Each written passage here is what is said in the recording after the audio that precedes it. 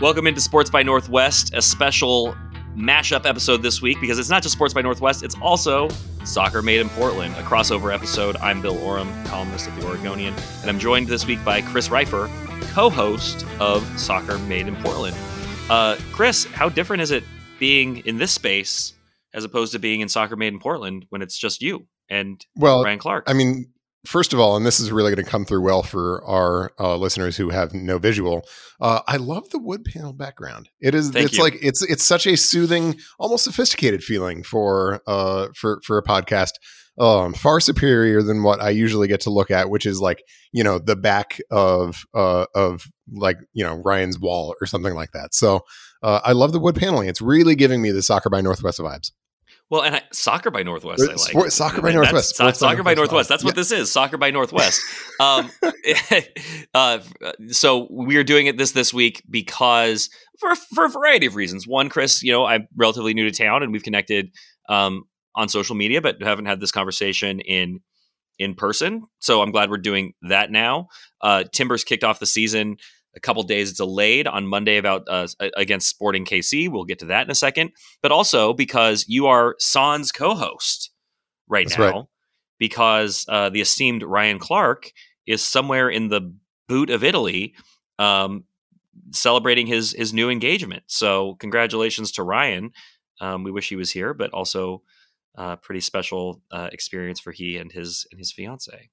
Huge congratulations to Ryan and soon to be official legal family and all of that and congratulations also to Ryan for I think his only check-ins on social media since he's been away have been to update us about what he's eating and drinking and given the fact that he's currently running roughshod over the length of Italy, what he's eating and drinking looks pretty spectacular. So with jealousy in that respect, congratulations to Ryan as well.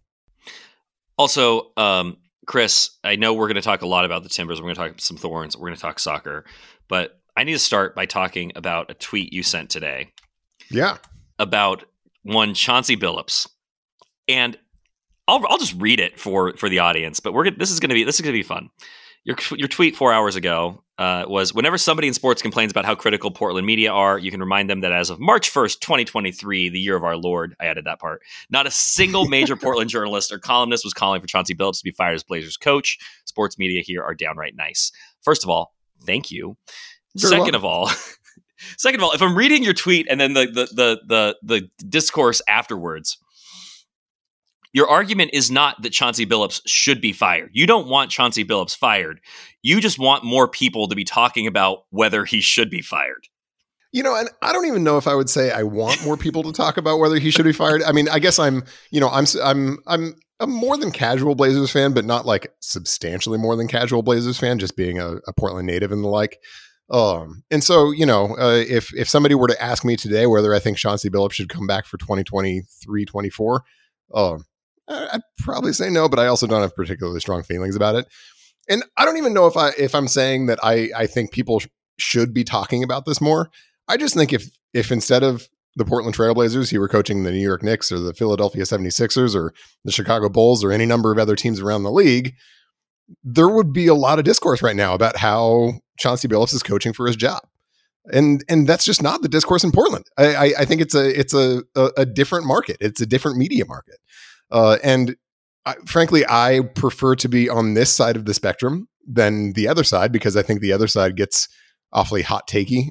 Not that I'm opposed to hot takes. Don't get me wrong. But can get pretty toxic at times and reactionary. I think Portland is pretty close to the opposite end of the spectrum from that.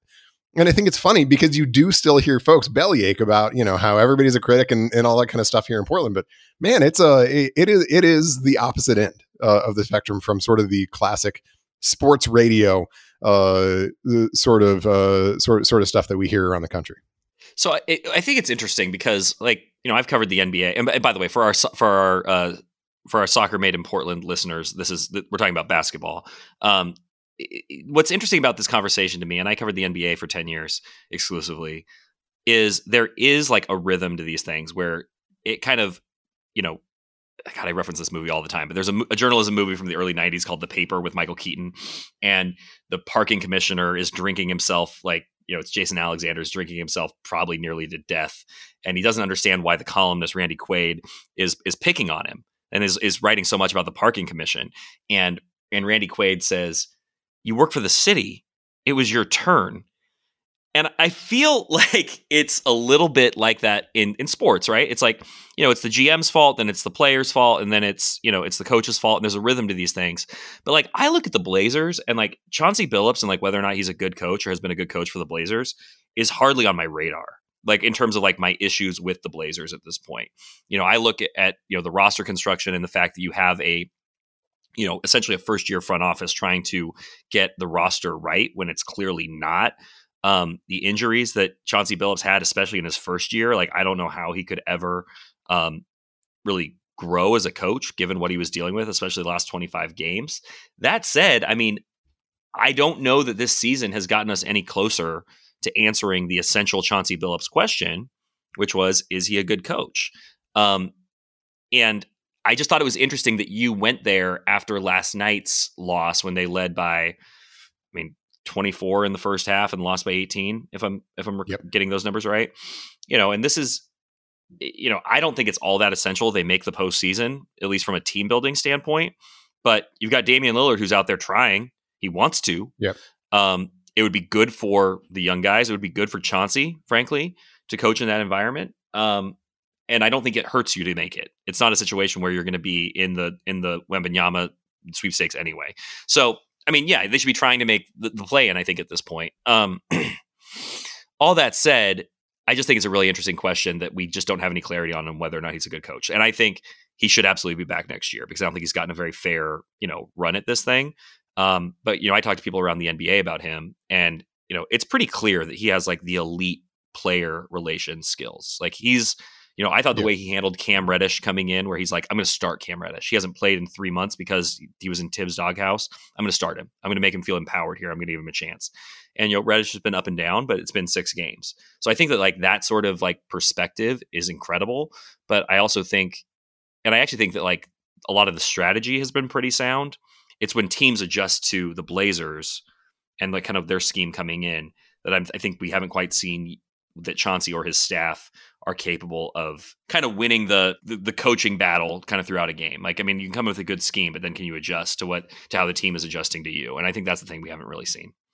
Yeah, I think so. Cosplaying, however people pronounce that, as a Blazers pundit for the moment. I think those are all very fair points, and I don't mean to say that the roster construction is where it should be, or that this is entirely on Billups' shoulders. And I think it's completely fair to point out that he has not exactly been given a flat runway over the course of the last year and now 2/3 to sort of put make his impression on the team. But I would also say the fact that we are nearing the end of year 2. And we don't have good answers to the question of whether Chauncey Billups is a good coach. At some point, that reflects on Billups, because when you have really good coaches, when you have somebody like that, they are going to make an impression. Maybe it's only on an individual player level, or it's a collection of players. Maybe it's not sort of across the roster just because of the amount of turnover that there's been. But at some point, you would hope to see some sort of a trajectory. And I think even if you only look at 22-23 in isolation, you don't love the trajectory that they've shown over the course of the season. They were a much more successful team in October and November than they are now. And that is the opposite of the trajectory that the Blazers typically had under Terry Stotts, which was pretty notorious slow starters. And then by the time that February and March came around, they'd be off and running. And so I think if you even set the record aside and just look at the trajectories, just look at the individual players' trajectories, is Anthony Simons significantly better today than he was when Chauncey Billups took over? I think so. I mean, he went from being still kind of the marginalized, backup, with CJ here, and a lot of this has been created by what the front office did. Yeah. But he's a, a very credible starting shooting guard right now in the NBA, who I think has, some value in the trade market, which I think is honestly probably a big part of Chauncey's job with a lot of these young guys, make them good enough that we can, utilize them in a trade to go get the players we're going to want, in the short term next to Dame. But sorry to cut you off, but I do think you've seen that growth from Ant. And if you've seen that growth, and you've got a guy in Damian Lillard who will not be, but should be first team All NBA this year. If you've got Anthony Simons, who's a credible starting shooting guard in the NBA. If you've got Jeremy Grant, who is a very credible starting 3-4 in the NBA. If you've got Yusuf Nurkic, who is a guy who, although he has had a very poor season and has had some injury issues, has had a lot of success in his time here in Portland. Overall, has been at very minimum a credible starting center over the course of his time here in Portland, at least when healthy. I think that's when you kind of do have to step back and say, yeah, there are certainly roster construction issues on this roster, but it's not like the cupboard is completely bare. This isn't Damian Lillard with a bunch of misfits. Then I think you do have to take a step back and look at the record and say, is that as much as somebody could get out of this team? And I think I don't know that I have a super strong take about that. I guess I lean toward no, that somebody that we could reasonably expect a coach to get more out of that roster, but I don't have a super strong take about it. But my strongest take is that basically anywhere else, that would be more of a conversation. Anywhere else, people would have stronger takes. Yeah, that's right. And I do think it's interesting to muse, and we're going to get off this in just a second, but I do think it's interesting to wonder, like, if instead of Chauncey Billups, the Blazers had hired Quinn Snyder, and they couldn't have. Quinn was, hadn't left Utah yet. So I'm not saying that they hired the wrong guy, but is because I think there are a lot of teams in the NBA where it doesn't strongly matter who's coaching the team. Like, I covered the Lakers, and it's like, it didn't really matter who was coaching the team. Yeah. I thought Frank Vogel did a good job and got hosed, but did it really matter who was coaching those teams? I think this Blazers team, like, it could make a difference who's coaching them. I think that there's, enough, room for a coach to come in and have a real impact. So if you'd hired Quinn Snyder, let's say, as, I think one of the coaches that we think is like a really impactful coach, would this team be dramatically better? I don't know the answer to that. I kind of think no. I think that their problems are sort of, or their issues. I don't even mean problems, but I think the things that are keeping them from being a top 4 seed in the West are very separate from coaching. And so right now it's about Chauncey and his learning curve, basically eventually aligning with the trajectory of the roster. Okay, Chris, thank you for indulging me. I can stop pretending to be something that, I pretend to be something that I'm not a lot, which is, an expert on soccer, et cetera, et cetera. But I can stop pretending to be an expert on the Blazers, which is great. It puts me in a much more comfortable and I value the fan perspective. Like, I think the fan perspective is really interesting, and like the casual fan perspective. If you're watching the game and that's kind of something you're coming away with, I think that's interesting. Yeah. Yeah, it is something, and I guess a lot of this is bound up in my fan angst.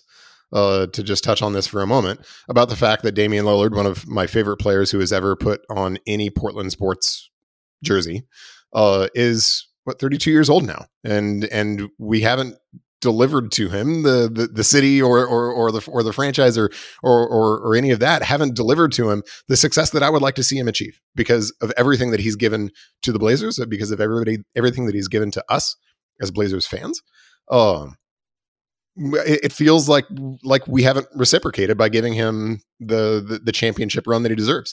And do I feel good about going into year 3 with a coach who, after 2 years, I don't know if can actually coach?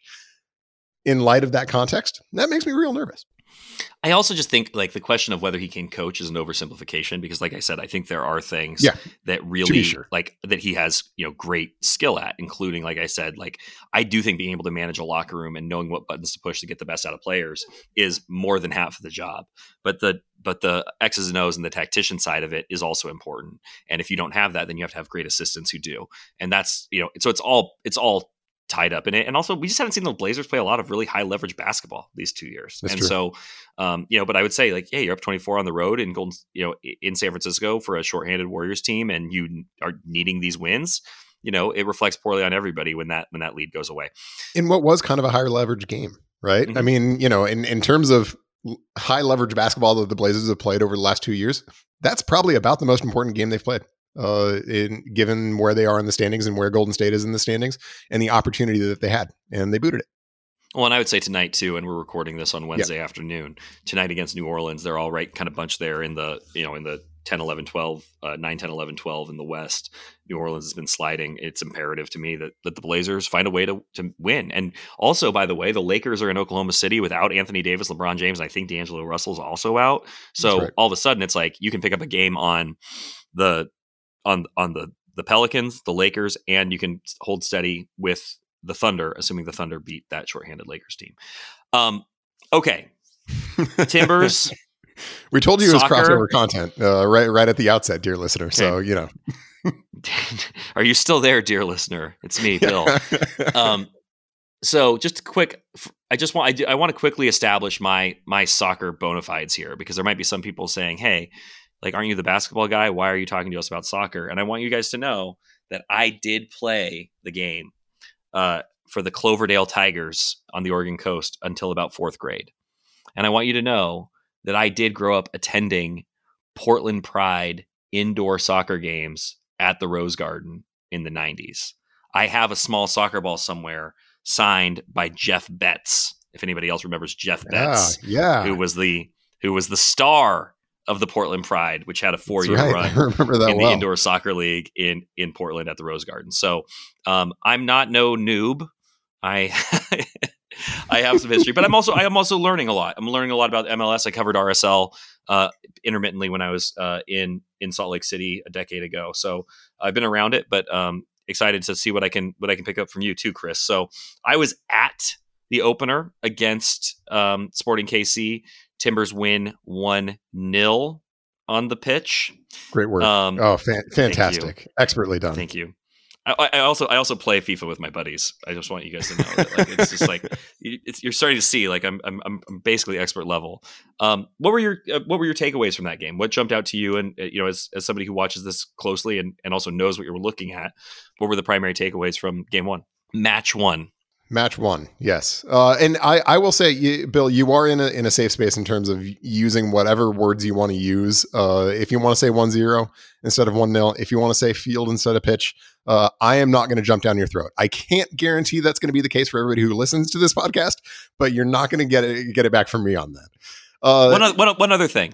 After the Portland Pride season ended in like 96 or 97, they had they would have like the fans come down on the AstroTurf field, AstroTurf pitch or whatever, and they handed out like signed, that's when you could get autographs or whatever. And I remember that the goalkeeper came by, and I got a ball signed by Jeff Betts, as I mentioned, and a few things. And Jeff Betts, I remember, like, one season he had like long hair down to his waist, and then the next season he was shaved completely bald, like he'd had like his like the full 90s transformation. So I'm like focused on Jeff Betts because he scored lots of goals. And I remember this little girl turning to me and saying, "Do you want a glove?" And she hands me like the signed like goalie's glove. And I'm like, "This is awesome." And then big moment. And then we got in the car to drive the 2.5 hours home to the Oregon coast. And I started to understand why this girl like had given me the glove, because after an entire season of indoor soccer, this thing was rank. And I remember, I can still remember the smell. It was that strong. I was 10 years old probably. And I remember my mom put it in like a plastic Ziploc bag, and I took it to school for show and tell. And then it was like, okay, now what do I do with this thing? And I think we ended up disposing of it in a hazardous waste site somewhere. But anyway. Well, and that's very much also like the, in this day and age, right? They're getting new gloves regularly, right? That was not the case in the MISL days, in which I imagine they probably had like a couple pairs that they played with over the course of the season. I'm seeing the CISL. Was it the Continental Indoor Soccer League? Yeah. I think there were a few different indoor soccer leagues, which is, I mean, look, there are people smarter about the history of American soccer and the various leagues that we went through in sort of the dark ages between the collapse of the NASL and the rise of MLS. But it is truly wild. It is very genuinely dark ages. But not Dark Ages was for once actually the Timbers home opener. Did you like that transition? That was that was that was smooth stuff. that is Oh, that is a wonderful transition. Great segue. there have been some dark days in Timbers openers. They actually haven't won one since 2017. So this was Gio Savarese's first opener that he has won. And the Timbers did win 1-0 over Sporting Kansas City. I think, in terms of takeaways from the game, it in many ways reminded me of the Sporting Kansas City games that we would see at Providence Park between about 2013 and 2016 or 2017 or so. There were actually a string of 0-0s. And it's because that vintage of Sporting Kansas City teams were expert disruptors, and that generally served them pretty well. That was kind of the calling card of Peter Vermes' Sporting Kansas City teams. They pressed they pressed hard, they pressed really effectively. They didn't necessarily always have the top end talent that would be creating tons of chances and playing beautifully flowing soccer, but they were really well drilled. They were fit, and they worked hard to disrupt the games, which led to some absolutely unwatchable games at Providence Park. I think that basically describes what we just saw. A pretty unwatchable game at Providence Park in which the Timbers nicked a goal early and held on over the course of 90 minutes that were largely defined by how disruptive Sporting Kansas City was. But the Timbers generally doing a good job of keeping SKC from turning that disruption or disruptability, to use not a word, and from turning that into really quality chances. SKC had a few, not a ton. David Bingham was up to it in the 2 or 3 instances that they genuinely threatened goal, and that's about all she wrote. So in that respect, I think the biggest questions for the Timbers coming into the season were how well they were going to be able to defend. And this is actually, I think, a reasonable data point that from a team perspective, and I don't just mean the back line, although I think the back line generally did a good job, but from a team perspective, they did a really nice job of when they turned the ball over, and they did it an awful lot early in possession. When they did that, they did a nice job of putting enough pressure, immediate pressure on SKC to keep those moments from becoming 1 and 2 passes and SKC being in. And so credit to the Timbers for doing that. That's a good data point on something that I think was very genuinely a question heading into the season. And now I think the Timbers have to answer some questions going forward. They're going to face LAFC this weekend. That's another team, I think, especially this year, that likes to press and that will press quite a bit and could pose some of those same challenges.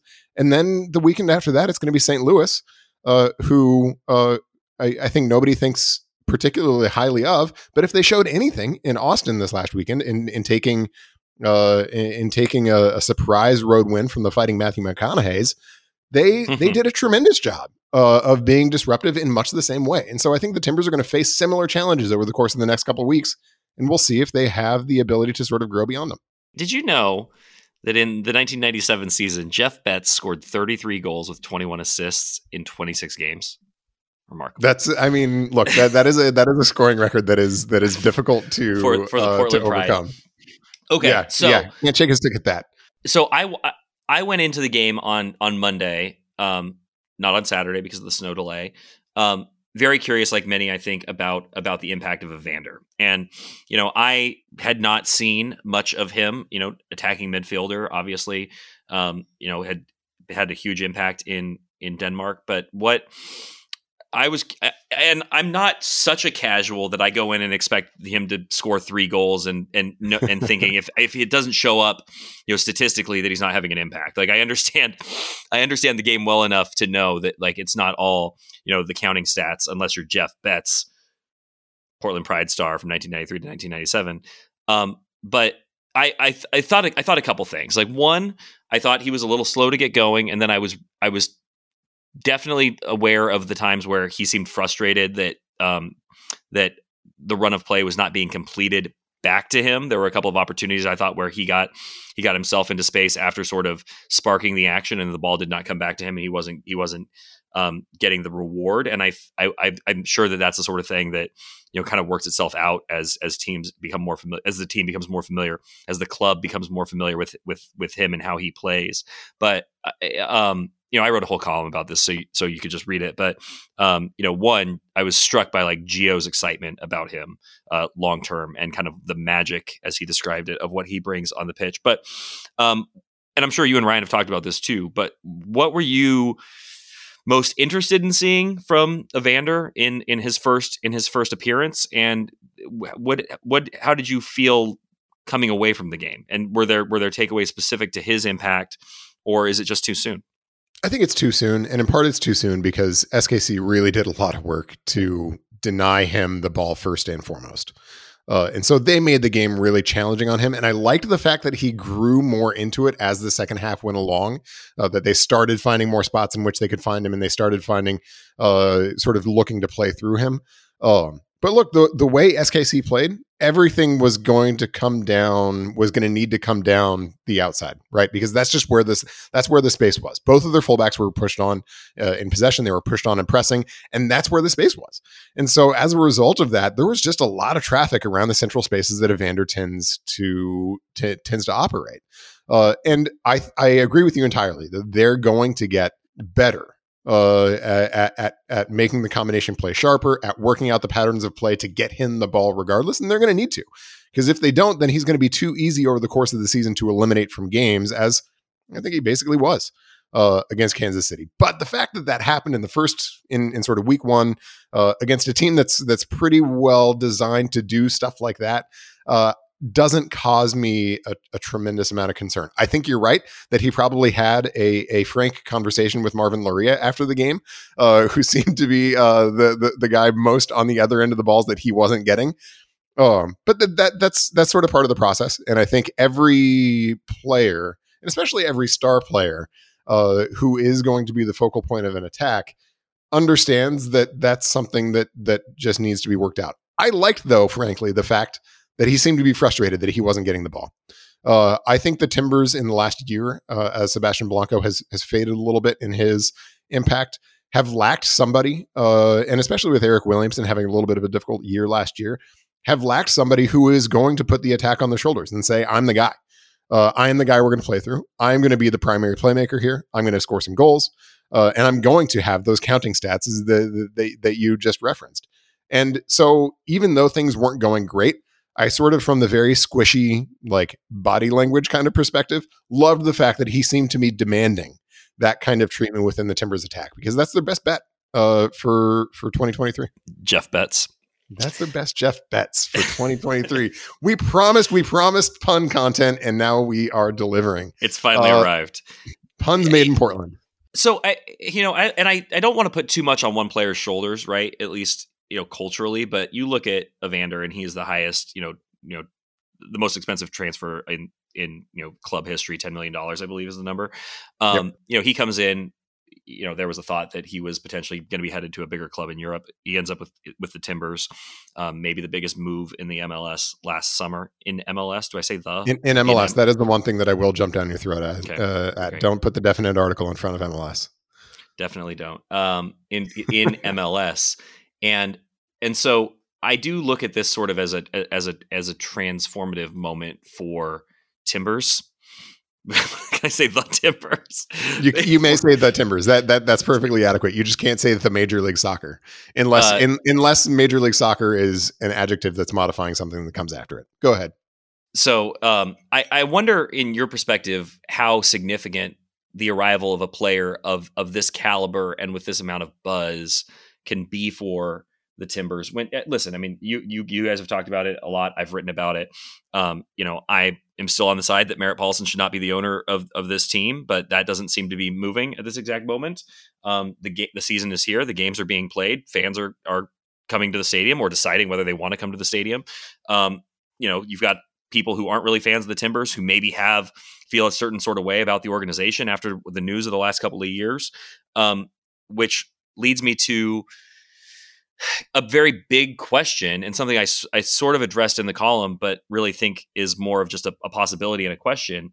Can a player like Evander be sort of a bridge in the fracture that exists, and not that it undoes any of the pain that has occurred, or that it, or that to marginalize any of that in any way? But is there, if the Timbers are going to sort of regrow their fan base, and if they're going to win back people, is a player, a charismatic, compelling player who wasn't here for any of that, by the way, like Evander, does he play a part in that, and can he have an impact in that sense?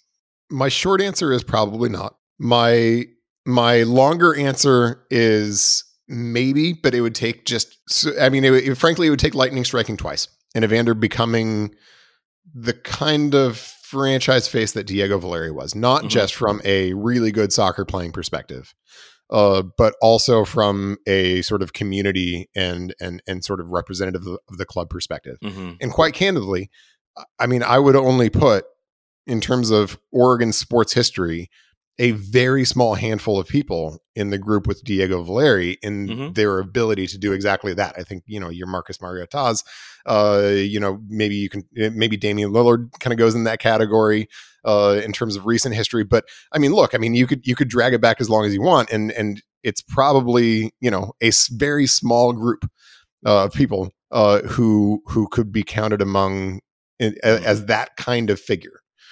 And so I think that's almost an unfair expectation or question to ask whether he is going to be that sort of on day one, because that is just so rare. Even when a player is very, very good, it is so rare that they transcend in that way. Look, I think the riffs are largely off field. And so even if Evander is a very good player, if that's what he is, he's a very good player and the Timbers go on and become a good team, I think those riffs will remain. And I think it was really notable to me. I was not there in person, but I was watching on TV and I've talked to a number of folks who were there. It was really notable to me that in a season opener, there were not a ton, but there were definitely a decent number of empty seats in Providence Park, and in particular, a decent number of empty seats in the North End where the Timbers Army is. And I think before we get the cries of protest from the club, yes, rescheduling definitely had an impact on that. No question about it. Moving from Saturday to Monday, it's a worse day of the week, but it's also just a change in plans, and people have, had conflicts that they didn't previously have, right? It was also 33 degrees at first kick. Freezing. Absolutely. But I hearken back to more like timber. Yeah. Whew. This is exactly what we promised. You are delivering just as Ryan and I said you would a couple weeks ago before he left for Italy. But I hearken back to one of the most famous quotes I think in Timbers history, which was Liam Ridgewell shortly after he arrived as a player. Was sort of asked about the fan support and the team and all of that, and he said, "Look, I mean, these folks would fill up this place to watch 22 squirrels kick around a soccer ball in this field." And that just feels like forever ago, because these issues about scheduling and weather and those kinds of things, they may be reasons or excuses now for why not all the seats are filled, but they would have blown through those things 4 years ago, 5 years ago. They could have scheduled that thing on at 2:00 on a Wednesday and had, dang near every seat in Providence Park full. And so I think that is, I think that's just a demonstration of, even though there is this excitement about Evander, even though there is the excitement that you're going to get for a home opener in any year with hope springing eternal, there were still good seats to be had. And I think if folks are sort of looking at this from the perspective of where the club was and where it is now, that should be concerning. And I think that should be something that the club should be thinking about very proactively. And I think also, we have to acknowledge, that last year was not a particularly compelling year of soccer. Not a great year from the Timbers. And so, maybe there is a certain lag from that. But yeah, you're right. And just going back to my earlier point about Evander, I just would say that the city of Portland needs a reason to be excited about the Timbers again. And the team wasn't that good a year ago. Obviously, there's been a lot of reasons, like you said, off the pitch to lose trust with the franchise. And that's why I think a player of this caliber and kind of this sort of, it is stars that kind of get people out of their seats to go see a team that they might not otherwise go see if there is a great show happening at Providence Park. And that's where I think, he could be sort of part of a revitalization of everything you're talking about as well. But obviously it needs to come through on the pitch too. God, I did it again. The pitch. There you go. So I guess I'll draw a fine distinction, and a distinction that I think the club probably wouldn't care too much about, but I think people who have been involved in this community for a long time would. Which is, I think Evander has greater ability to build new bridges than he does to build bridges that have to rebuild bridges that have been burned. I think that's a good point, and I think I agree with that. But I think there's a difference between bridges that have been burnt with like supporters who've given up on the organization as long as merits the owner, and people who might just sort of have a casual disdain for the Timbers because of what they've read in the news versus having felt personally betrayed by sort of the actions of the front office. I will say though that the folks who feel more sort of were more invested and feel sort of more personally affected by the things that have happened in the front office, those are the folks who absolutely would have been there on a rainy Monday night, right? I mean, those are the folks who would be there any conditions, any day, any time. They would have cleared their schedule to be at the home opener, and I think those were a lot of folks who were empty seats in the game on Monday. And I've said a number of times, if I were the Timbers and even just in my capacity as a person who considers himself just a part of the Timbers community, I think those people are really, really important. And so I think just the fact that there might be some future ability to build some new bridges elsewhere doesn't answer the important problem and doesn't solve the important problem of rebuilding those connections that have been lost, because I think those connections in their own right are not replaceable. This isn't a 1-for-1 kind of deal.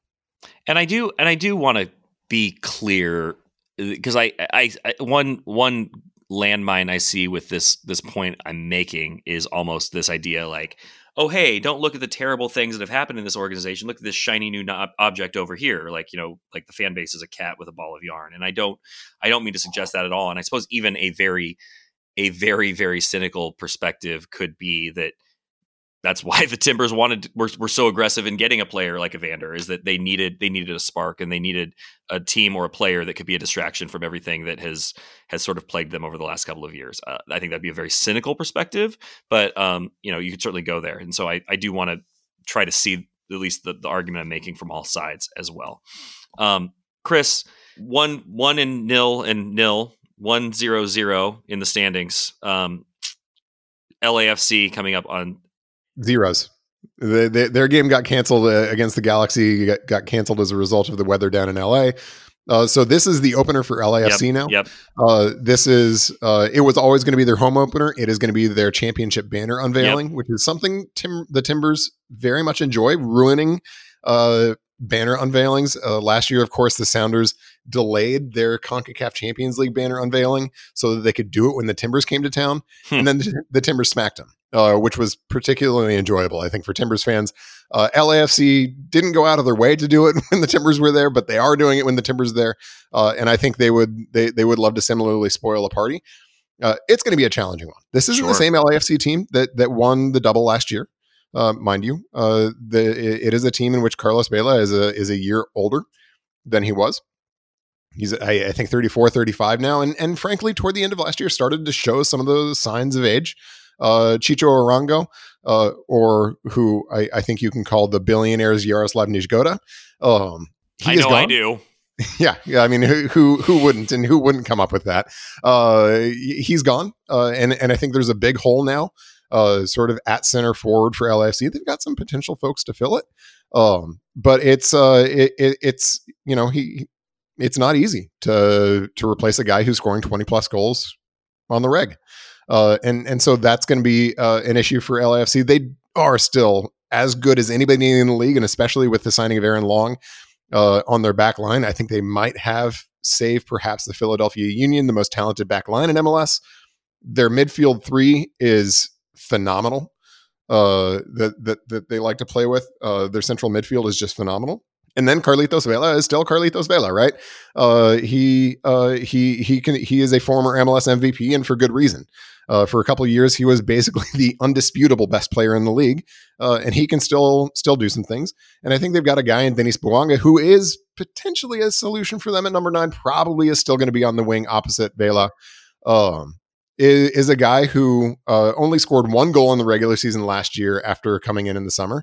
It was at Providence Park in second half stoppage time in the second to last game of the year, and was in some respects the goal that knocked the Timbers out of the playoffs. But he scored a couple goals in the playoffs, and I think is a guy who LAFC expect a lot more from as a designated player this year than he showed last year. And most folks tend to think that Kwadwo Poku is going to get the start up top. He's a guy who's hurt the Timbers in the past, and has shown at least some potential to be able to do some work up top. But I think this is, even with taking a step back from last year, as I expect from this LAFC team, I would still put them very easily in the top 4 or 5 teams in the league. Maybe not quite at the level of a Philadelphia Union just yet, who looked awesome in the first week, but certainly they are expected to be as good as anybody in the West. And so it's a huge challenge for the Timbers heading into the weekend. Is LAFC as good as the 1993 Portland Pride? Ooh, I'm going to go ahead and say, I mean, given that one had a roster valuation probably in the tens of thousands and another has a roster valuation in the tens of millions, I'm going to go ahead and say, yes, I would take LAFC over the mid-90s Portland Pride. I mean, you're really putting yourself out there, Chris, and I don't really know how the maiden soccer maiden Portland fan base. I don't know how the fan base is going to respond to this. Yeah. I know I disavowed hot takes earlier in the show, but I mean, at some point you got to get stuck in, right? What were your impressions as somebody who has covered soccer in the past? I want to go back to the game last weekend, and just not even necessarily from the sort of on field kind of perspective. As somebody who's covered soccer in the past, is an Oregon guy through and through, who has been plugged in to some extent since, as we've discussed, the mid '90s. What were your takeaways? I mean, what were you thinking when you walked out of Providence Park after you filed your story on Monday? I have been plugged in to the Soccer Maiden Portland podcast as a fill-in. So, I think, as I've had time to reflect on it, I mean, watching the match on the pitch when the ball didn't go into touch, I was struck by, as you said, how high Sporting KC was pressing, and I felt I did find it. I felt that there was going to be an equalizer at some point. I felt like they were creating enough opportunities and just hammering it into the box time and time again that they were going to connect on one of those crosses or one of those long passes. And so I kind of expected there to be more drama, and there was that late header that just went clear of the box, or just to the right of the goal, right in front of us in the press box, and that could have been the moment for SKC. But that all circles back to what you were talking about, the defensive performance, and I thought that the fact that the back line did hold strong, was able to deftly clear virtually all of those opportunities, as you said, a solid performance in goal, but I mean, also not particularly tested. It wasn't not like he had to stand on his head. No, exactly. That's a term I'll use unprompted next time on my own. I just felt like, defensively, I mean, they took care of business. I mean, they took the drama out of it. And, maybe you thought after those opening moments where they had those repeated opportunities, where Mosquera ends up, finally, breaking through in the 6th minute, that there was going to be maybe more explosive moments for the Timbers of MLS as well. But I mean, you take 1-0 and you move on. And I thought the most encouraging thing probably was the defensive performance, and frankly, the fact that you get the W in a game. Do we say the W in MLS? Yeah. By all means, or you can lean into 3 points. You get the 3 points when when your huge offseason acquisition is still finding his footing, and that is encouraging. That on a night that he wasn't as impactful as you expect him to be, that you still found a way to win.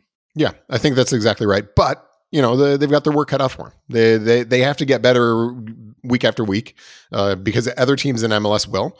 And I think SKC showed a roadmap for being able to jam up the Timbers fairly well. I also think that if they can also postpone all their games by 2 days on short notice and force teams to adjust to that, it really could be a strategy that works in their favor. Yeah, that's right. So we just need, I mean, there have been any number of things that have postponed games in Portland over the last few years, but if we could just get, regularly every week, snow, smoke, heat, Scandal, among other things, that can kick it. I think that'll certainly help the team. Chris, I don't know if you've given any thought to writing a Portland soccer book or a Timbers book, but if you do, and it was called Snow, Smoke, Heat, Scandal, I would buy the hell out of that. All right. I will give that some serious thought. Snow, Smoke, Heat, and Scandal. The Timbers have a number of each of those things, and certainly the Thorns have a number of each of those things in the past. They had the snow game in Colorado a couple of years ago that ended 3-3. An avalanche of goals. Oh wait, that's hockey. Sorry. Yeah, that is hockey, but I'll still give you credit for it. It was an avalanche of goals and of disappointment, given that the Timbers were up 3-1, and I think we're maybe even up a man in that game as well. Do Timbers supporters call Colorado the Crapids like RSL fans do? There are some, but it's definitely not at the level that you get in RSL with the Rocky Mountain. What is the rivalry name? It's the Rocky Mountain Cup or something like that. The earlier years, Chris would have expected me to have that at my fingers, but yeah, not at the RSL level of Crapids content. I just remember, again, being relatively new to all that in 2011 and walking around the newsroom at the Salt Lake Tribune, and very buttoned down, professional people, would be like, "Hey, Bill, are you going to the game on Saturday?" It's like, "Yeah, I think I'm going to go out and write a sidebar. We got to beat the Crapids, man!" And I'm like, "Oh my god!" this. So anyway, I get it. Okay, I just didn't know if that was a universal. You were there for RSL glory years. They were very Jason good when Kreis, the Jason Kreis era knocked the Timbers out of the playoffs in 2013. The team is the star. I'm not sure you can say the same for the Timbers. Got to hold their shape. That's right. In the diamond. But yeah, we digress nonetheless. But I think you came away with the right takeaway overall from the game. Anybody else on the field who, during the course of play, you looked at and said, and who caught your eye as a soccer part timer? Not quite a noob, but close to a noob. Anybody else who caught your eye? Nope. Nobody. No other comments. I'll tell you what I did. I was sitting there. I was talking to Tyson Alger, who used to work for the Oregonian and now has his own website. We were sitting there talking in the second half, and I'm watching the game, and I said, "Oh, Graham Zusi still plays for Kansas City," and he looked over at me and said, "Who?" Well, that's what you're dealing with here. I think you had a similar conversation with Tyson that I had with my partner while we were watching the game. As I had a moment where I was like, "Oh, Graham Zusi is still starting for SKC," and it's entirely plausible that at that moment she looked over at me and said, "Who?" Yeah. So we were just living in parallel universes. Is all it was. Mine just has more Portland Pride memorabilia in it. That's right. Stinky Portland Pride memorabilia. So one other bit of Timbers news that we found out just the morning after the game: Tom Bogert, New Jersey Fabrizio Romano, as I like to call him, tweeted that the Timbers are in advanced talks with Frank Boli, a striker playing in Hungary right now. It sounds like that deal is going to happen. It's going to be sort of in the targeted allocation money range. Which, if that means anything at all to you, Bill, I will be impressed, but also a little bit disappointed. It looks like that's going to be in the TAM range. It is apparently a 1-year deal of some sort, whether it's a loan or a full transfer, we don't know yet. But it's nonetheless a deal that's going to keep the Timbers' flexibility open heading into 2024, which I think is critical for everything that they're doing now. So from my view, sort of a low risk move.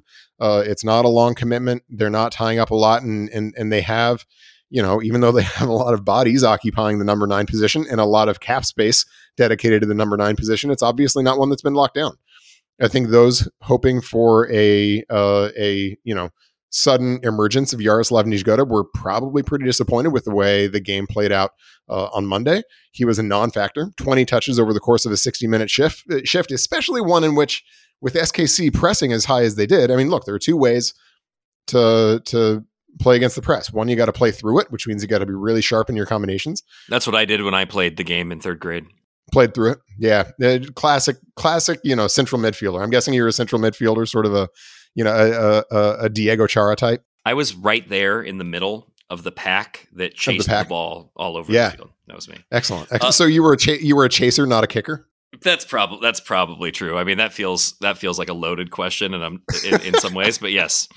And I would say, listen, I mean, we all know that that the Timbers need help up top. So if a one year deal with Frank Boley, I think really does give them, like you said, keeping the flexibility, but also giving them maybe just a little bit of a different, stronger look in that position. I think bodes super well for their future. I mean, him plus the savior of Vander makes a great difference. Huge difference, or at least may make a huge difference. I mean, and that really is, I think, the thing with Boley. He comes in as a profile of a kind of guy who has succeeded in MLS before, but certainly isn't sort of a can't miss signing, Right. like I think an Evander would be. And so the way I kind of see it is it's they added one more die that they can roll at the number 9 spot. Eventually, Felipe Mora is going to be in there once he's back from surgery. But look, I mean, he had microfracture surgery, and I don't need to say more to a guy who's been plugged into the Portland sports scene for a long time. That is a fraught proposition. And Nathan, I think, showed some flashes against SKC as he did last year, but also didn't show, didn't show the ultimate product, the countable stats, as you put it. And so I think the Timbers have some dice to roll at number 9. I'm not sure any of their players at the number 9 spot are more than a roll of the dice, but at least Boley adds another die to their hand. And Boley to you, Chris Reifer. This has been a lot of fun. One more bit of news that we need to hit before we move on, before we close it out and mercifully let our listeners go. The Thorns, announced their preseason tournament. This isn't much more than news, but March 12th through 18th. So basically like the 2 full weeks from now, or a week and a half from now. The Thorns are going to be having their preseason tournament. The U.S. women's national team U23s are back for that. I almost said the Seattle Reign, but that gives them too much credit. OL Reign are going to be down for that, as is Racing Louisville. So the Thorns are going to be live and in person and have preseason soccer in Portland. Something that we did not have on the Timbers side. I just have to needle them for that every episode. It's in my contract.